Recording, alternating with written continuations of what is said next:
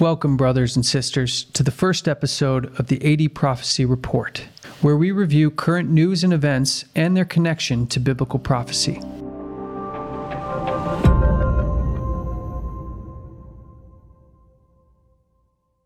I'm your host, Matthew Shawnshay. If you want to keep up on the latest prophetic events, make sure to join Amazing Discoveries bi-weekly newsletter that keeps our followers informed for the times we live in. You can join for free just by heading over to welcome.amazingdiscoveries.org. Understanding prophecy is the key for anyone who wants to understand the times that we live in.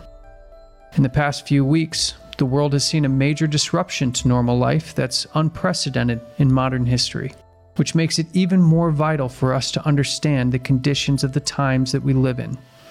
Prophecy is the means by which we are to prepare for our future and provides a sure foundation for our faith. As Jesus stated in John 13:19, "Now I tell you before it come, that when it come to pass, ye may believe that I am he." With one of the highest-ranking U.S. government officials making headlines in 2019 regarding their devout Catholic views, Attorney General and Knights of Columbus member William Barr made bold statements that many have seen as crossing the line of church-state separation. In a call for, quote, moral order, Barr made policy decisions based on his desire to spread his Catholic faith using his government position. Prior to Barr's nomination, he appeared at a Senate hearing where objections over his nomination were made based on his membership in the Roman Catholic Order, the Knights of Columbus. Let's take a quick look over some of the initial rites and rituals of this order to better understand why there would be objections made at a Senate hearing. The book Knights of Columbus, A Complete Ritual and History of the First Three Degrees, offers a peek into what principles must be accepted in order for one to become a knight. On page 37 it states, "Knights, brothers, we are now engaged in the noble work of our order. Remember your promises and prove yourselves true knights, loyal sons of the Holy Mother Church." Page 45 asks for obedience, but obedience to who? Quote, "Do you pledge yourself to obey the Church in all that relates to faith and morals?" The initiate must say, "I do," in order to continue.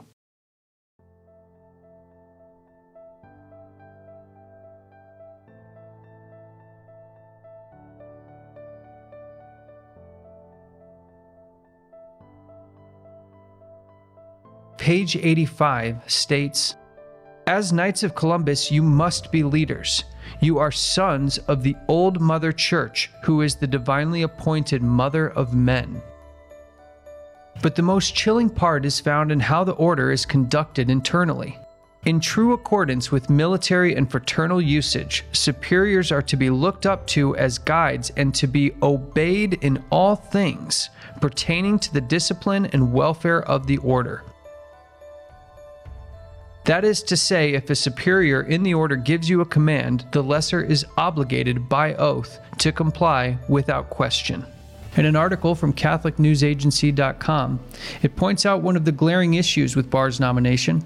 As a member of the Knights of Columbus, Barr, as a part of his initiation into the order, pledged an oath to protect the interests of the Pontiff of Rome.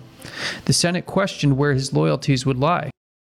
The article states, quote, "A practicing Catholic and a member of the Knights of Columbus, Barr said in his confirmation hearings before the Senate Judiciary Committee that he did not believe his faith would hinder his ability to serve as an effective Attorney General."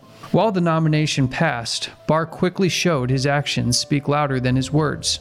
In October, Barr gave a rousing speech alarming even liberal Catholics, stating that secularists were, quote, "a threat to democracy." An article from The Guardian stated, quote, "Prominent liberal Catholics have warned the U.S. Attorney General's devout Catholic faith poses a threat to the separation of church and state." After William Barr delivered a fiery speech on religious freedom in which he warned that, quote, "military secularists were behind a campaign to destroy the traditional moral order." Among the militant secularists are many so-called progressives. But where is the progress? We are told we are living in a post-Christian era. But what has replaced the Judeo-Christian moral system? What is it that can fill the spiritual void in the hearts of the individual person? And what is the system of values that can sustain human social life? The fact is that no secular creed has emerged capable of performing the role of religion. This is not decay. This is organized destruction.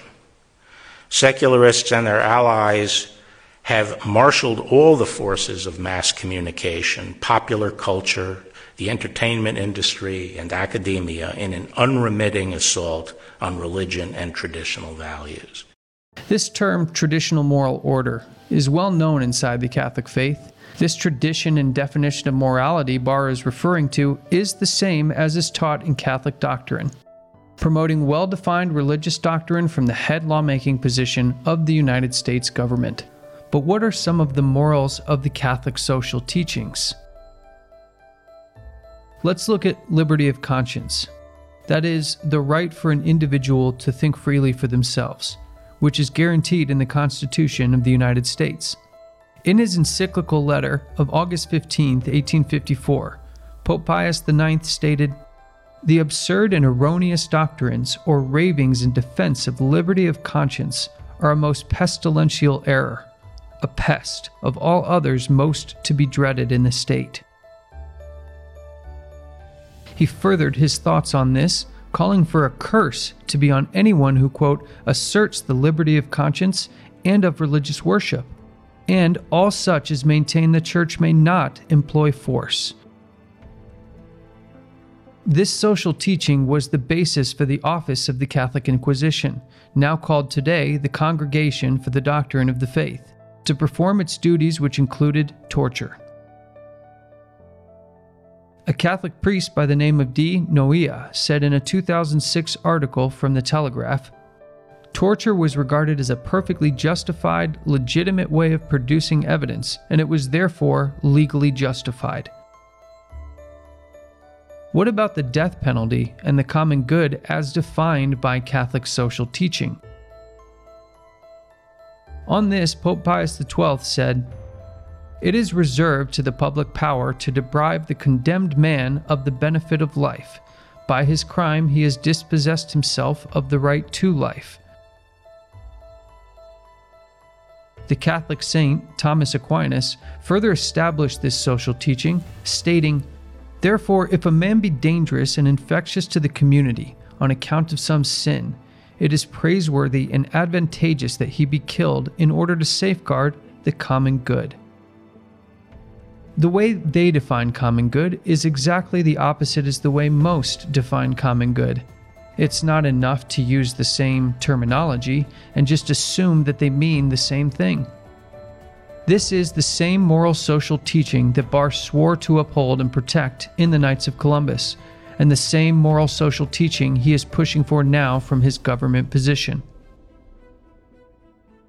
One of the more disturbing decisions was when Barr reinstated the federal death penalty and immediately scheduled 5 executions. Breaking news out of the Justice Department. The Attorney General, William Barr, now saying the federal government will resume the death punishment after nearly 2 decades. Let's bring in NBC News Justice correspondent Pete Williams with more. Pete, what do we know? Well, the Attorney General says he is ordering a change in the lethal injection system used for prisoners at the Terre Haute prison, where the federal death penalty has been carried out by lethal injection.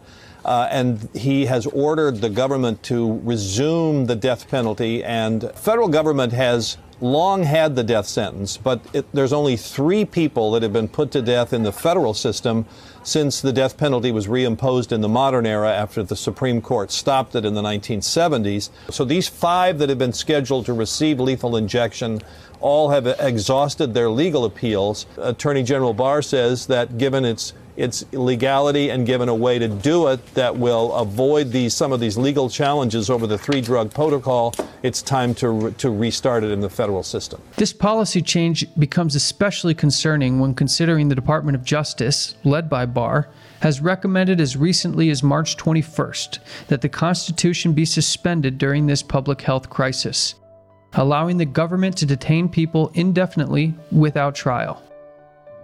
This work has paved the way for future persecutions of those who maintain their Protestant positions.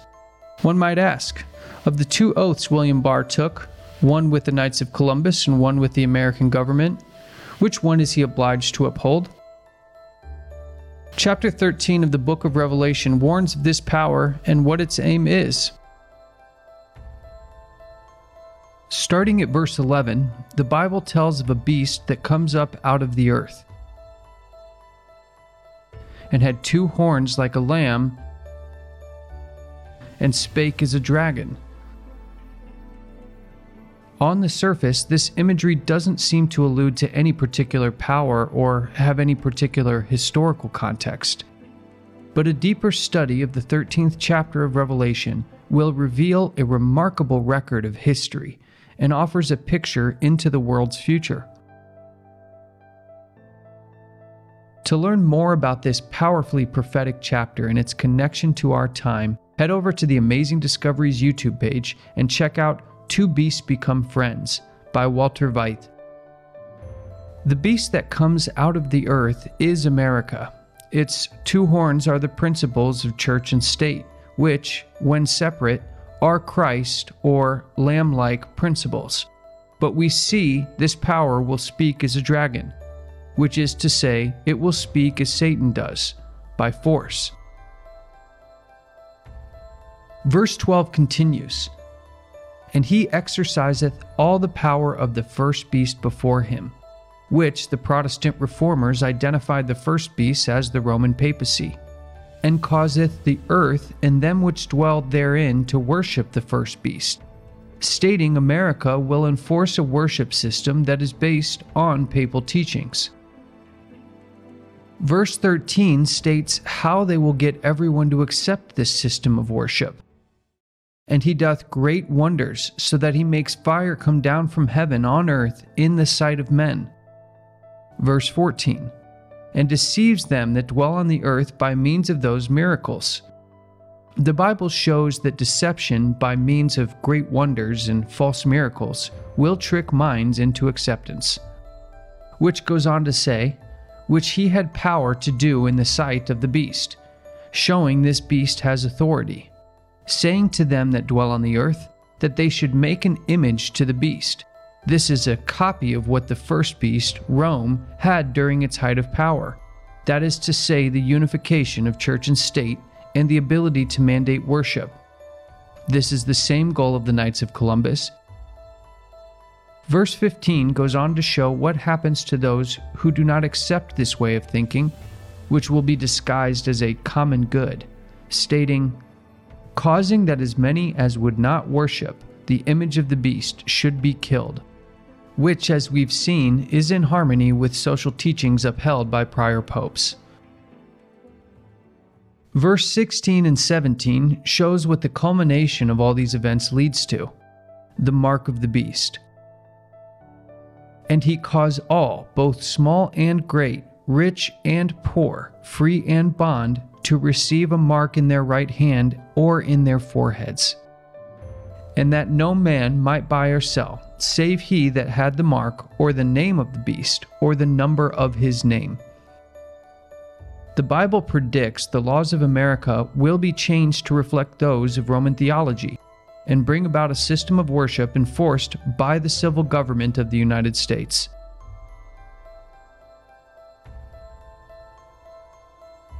It shows that the American civil power will inevitably enforce worship principles based on Roman Catholicism.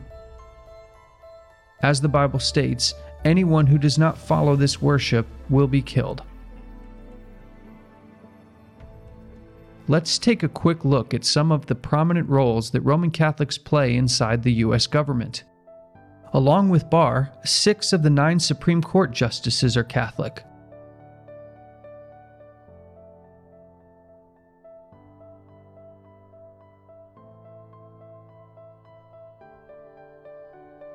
Jerome Powell, Federal Reserve Chairman, Gina Haspel, Director of CIA, Gavin Newsom, Governor of California, Andrew Cuomo, Governor of New York, Nancy Pelosi, House Minority Leader, Joe Biden, former Vice President and current presidential candidate, and Alexandria Ocasio-Cortez, House of Representatives, New York. With all of these governing and legislative officials sharing their Catholic faith, are the legislative pieces in place to, as the Bible states, make an image to the beast? But there's no need to fear. As Jesus said, "Fear not, little flock, for it is your Father's good pleasure to give you the kingdom.